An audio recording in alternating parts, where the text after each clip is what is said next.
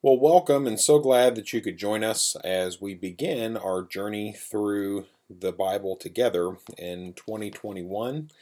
My hope is that as we do that together, that God would work in our hearts and in our lives. And very simply is that.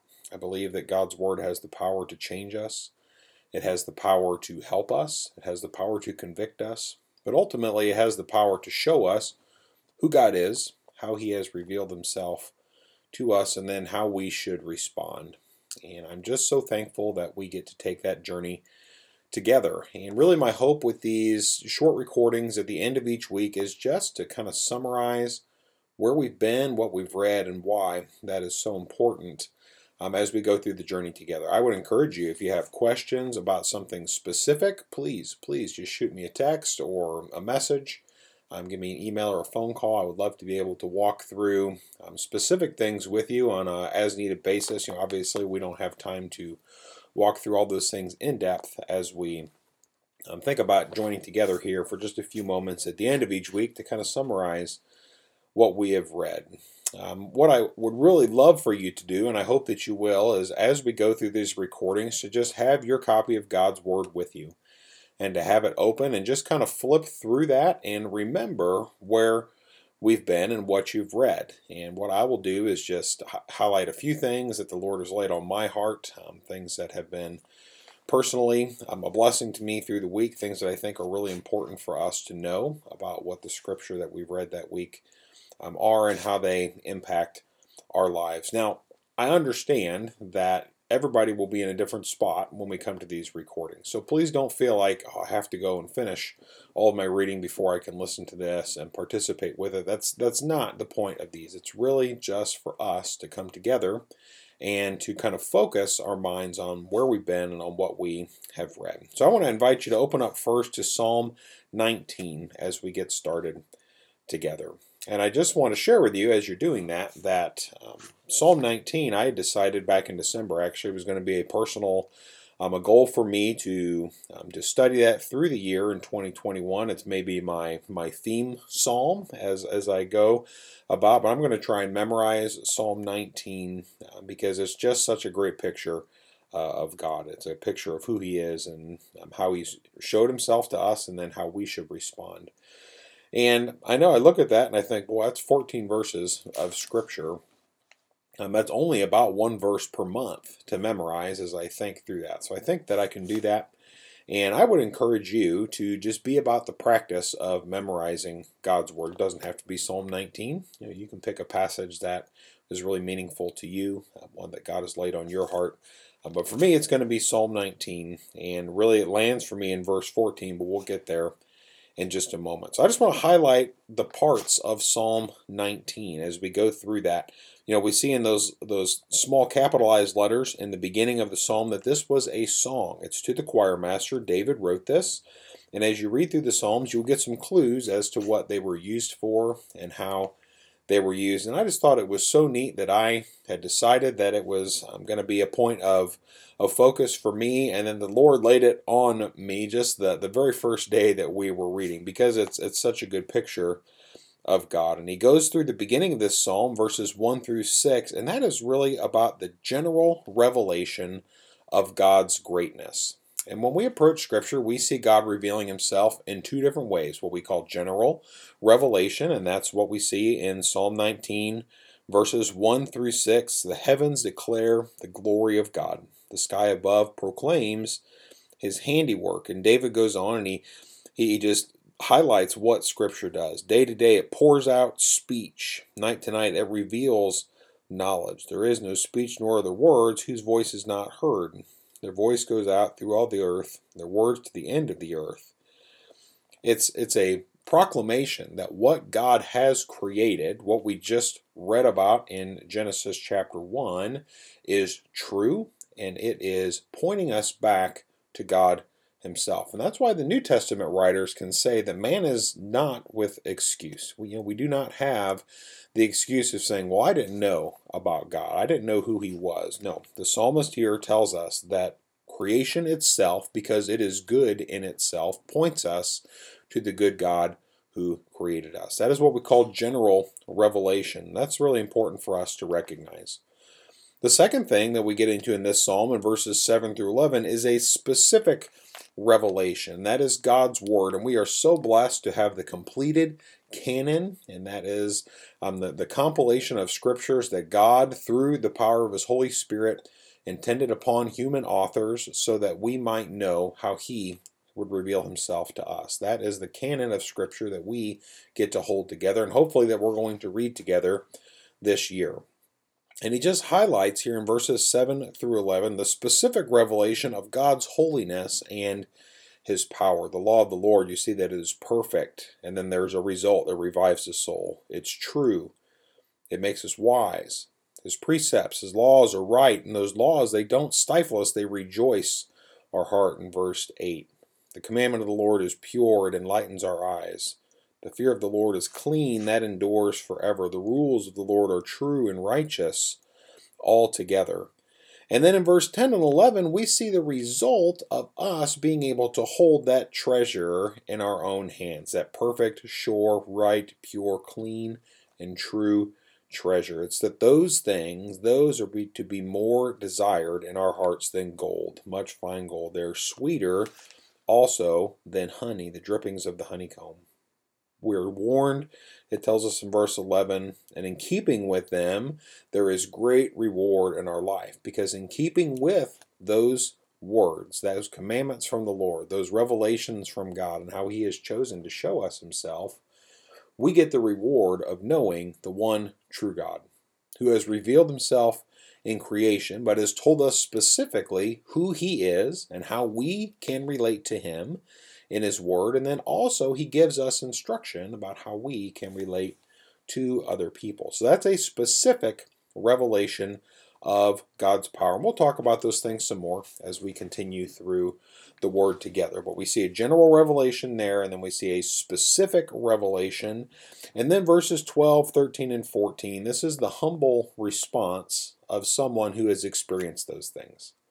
Someone who has experienced the general revelation of God and then the specific revelation of His Word. Verse 12 asks this question. The psalmist goes on, who can discern his errors? And that's a question for us. Who can discern our own errors? Who can see the sin that is hidden within our heart? We're really good at deceiving ourselves. And we're really good at making ourselves believe that we're not as bad as we think that we are. But Scripture points us to something different. That there is a holy and perfect God who created this universe by the power of His Word and has revealed Himself specifically to us through that. And it leads us to the fact that we are sinful and we are in need of a Savior. And so then the cry in verse 13 is to keep back your servant from those presumptuous sins. Let them not have dominion or power over me. Because when God has kept us from those things, then I shall be blameless and innocent of great transgression. And then the cry of our heart, and this is one that has really affected me over the past months, is to let the words of my mouth, and that's what others see, those words of my mouth, what they hear, the meditations of my heart, that's what God sees. Other people don't see that. But let both of those things be acceptable in your sight, O Lord, my rock and my redeemer. That is a good word for us today. To let the things that come out of our mouth, which Jesus says in Matthew, they wellspring out of our heart, those things that others see, how we interact with them, and the meditations of our hearts, those things that only God can see, that our cry should be to let both of those things be acceptable in your sight, O Lord, the one who is the rock and who is the Redeemer, who is the Creator and who has started all things. And I think it's just really important for us to remember that as we get started on this journey together, that if we don't focus our hearts and our lives on God's Word, then those things that come out of our mouth and those things that we meditate on in our heart will not be pleasing unto Him. So I want to leave you there on Psalm 19. I'm not going to come back to the Psalms today, but I do want to flip back to the book of Genesis and then just highlight a few things from the Gospel of Mark as well. So we should have been through Genesis chapter 14, I believe, here this week. I don't have the schedule in front of me, but I just want to walk through a few things in the beginning of Genesis. And my thought this entire week has been that it's just a week of beginnings. We get the beginning of God creating the universe, and then the beginning of Him relating to people through the book of Genesis. We see lots of different things there. And then in the book of Mark, we get the beginning of God's true redemptive plan in Jesus Christ. That action that's coming when Jesus enters the scene. Now, to be sure, that beginning happens back in the start of the Bible in Genesis. We're going to see that from Genesis chapter 3 in just a moment. So hope that you are there in the book of Genesis with us this morning. And I just want to pause for a moment here on Genesis chapter 1, because Genesis chapter 1 is absolutely foundational to us understanding the gospel, understanding who Jesus Christ is and what He has done. Because in these simple words, this simple phrase at the beginning of Genesis 1, in the beginning God created the heavens and the earth, we see the foundation laid for the authority that is the rest of Scripture. And if we don't believe that God actually had the power to create, and that this is a historical account of that creating, of that reckoning, then the rest of the Bible really doesn't have much power to us, because we don't believe what He has said is true. And as we look through here, we see that God has the authority to speak and things to happen. And God said, verse 3 says. Verse 6, and God said. Verse 9, and God said. Verse 11, and God said. Verse 14, and God said. Verse 20, and God said. Verse 24, and God said. Verse 26, and God said. Verse 28, and God said. I mean, we see these commandments coming out in the authority that is in God's Word. And we see the beginning of the world and the beginning of this universe as God saw fit to speak it. I believe absolutely that these periods of time here are literal 24-hour days, and I believe that God absolutely has the authority and the power to do that. It is no problem reckoning that for me, and the Hebrew word for day here is used throughout the rest of the Old Testament to speak of literal 24-hour days.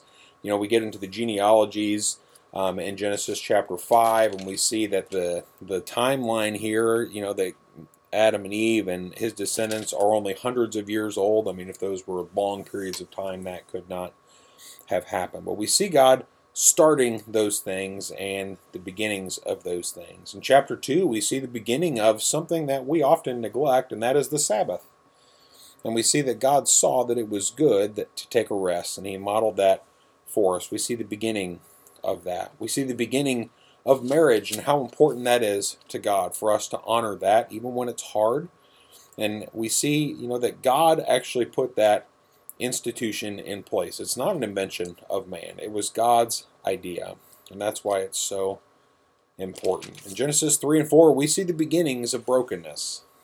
We see the very beginnings of some of the struggle that we are facing right now in our nation and in our world. It comes back right here to a heart problem where we thought that we knew better than God. And so instead of listening to Him and trusting Him, Adam and Eve chose to go against what He had commanded them. And it's been a downward spiral ever since. And we see that in Cain and Abel and how they interacted with each other. And then we see that in the rest of Adam's descendants there in chapter 4 as we go through. But even in that brokenness, I want to draw your attention real quickly to chapter 4, verse 26, because this is something that's really important as well. We see here the beginnings of public worship. To Seth also a son was born. He called his name Enosh. At that time, people began to call upon the name of the Lord. And what we see there is the first instances of public worship, where people come together and they call upon the name of a holy and righteous God. So that's really important. It's the beginning again. As you continue through Genesis, and we're going to see here as we get into Genesis 12 and 13 and 14 and 15, the beginning of the God establishing His covenant with Abraham, and God saying that He is going to bless the nation through him, that He is going to, as we now know, bring about a Savior, Jesus Christ. These are the beginnings of all of those things happening. And so these are really important for us to understand. As we flip over to the book of Mark, we also see the beginnings then of the work of Jesus Christ and what He came to do. So I invite you to turn over there with me as we look through those first 5 chapters of the book of Mark quickly together here today. I love the Gospel of Mark because it's high-paced, it's fast-paced, it's highly action-packed. Mark is the shortest of the 4 Gospels and probably the first one that was written. And so he's trying to tell the story of who Jesus is, and he's trying to get that done in a way that moves the story quickly along. So I love that. And, we see the beginnings of those things happening here in chapter 1, verse 1. We see that this is the beginning of the gospel of Jesus Christ, the Son of God. This is the beginning of the story. That brokenness that we just read about back in Genesis chapter 3, God is taking a measured step here to say, I am going to fix it once and for all. And obviously throughout the Old Testament, we see God's grace and mercy coming in. We see him still revealing himself to his people. So I'm not saying that God was not at work then and trying to establish for himself a people, but we see here this measured response, the beginning of the gospel of Jesus Christ, the good news that the Son of God has come and that he is the one who can make things right. And we see there the messenger that comes before him in John the Baptist. We see Jesus beginning his earthly ministry here in verse 1, and Jesus calling his disciples. The beginnings of the church actually are right there, that Jesus was praying and he was calling to himself the ones whom he knew would carry forth the message, that God had ordained to do that he was going to work that. And then we see that Jesus goes through and he begins to work these miracles. I think it's interesting that Jesus, one of the first things that he addresses here in chapter 2 actually is that he is the Lord of the Sabbath. We saw the beginning of the Sabbath back in Genesis chapter 1. Like so many things that God has given us for our good, we have turned that into something destructive. And the Pharisees and the Jewish leaders here were no different. They had really read the letter of the law, but not the heart behind that law. And so Jesus addresses that, and I'll let you read that there in the end of chapter 2 as you go through. But as you follow along with the story here in the beginning of who Jesus is, it's so important for us to see that Jesus was always so willing to reach out to the broken. In chapter 3, verses 10, he said, "For he healed many, so that all who had diseases pressed around him to touch him." We see the beginnings of the longing for the light to reach the darkness. People who are in darkness, people who are broken, they are always seeking the light. Now, they may be seeking that in a way that they don't even recognize, but they are seeking truth and they are seeking the light. We see the beginnings of that happening here in Scripture. And Jesus goes on the beginnings of the family of God here in the end of chapter 3, that whoever does the will of God, he is my brother and sister and mother, giving us a little foreshadowing of really what he's going to do when he dies on the cross. By his blood, we are now brothers and sisters with Jesus Christ. We are heirs to God and his kingdom, and that's a powerful, powerful thing. And as you continue to read through here in chapter 3 and chapter 4, and you read about Jesus calming the storm here in the end of chapter 4, we get this question as that chapter ends. Who then is this that even the wind and the sea obey him? And I hope that you see the allusion there to the one who has called creation in the beginning. And God said. And Jesus here is the one who can calm creation with the word because he was present at the beginning. As you go through chapter 5, Mark begins to answer that question. Who is this then? That we see the beginnings of Jesus being able to control not just nature, but also things that are supernatural when he casts out demons. That he is able to heal with a word, with a touch of his robe, that he is able to control so many things because he is the one who has authority to do that as the Son of God. That is the beginning of the truth of the gospel. So I hope that as you read through this and continue to look, that you see that the story is not separated. Scripture is one giant story and one giant timeline of God redeeming a creation that he called for himself. We see the beginnings of that here this week. Well, thank you for joining us. Like I said, if you have questions, please let me know. I'd love to answer those things. We will look forward to being back together again here the end of next week as we continue through our Bible reading plan. Hope you have a great day.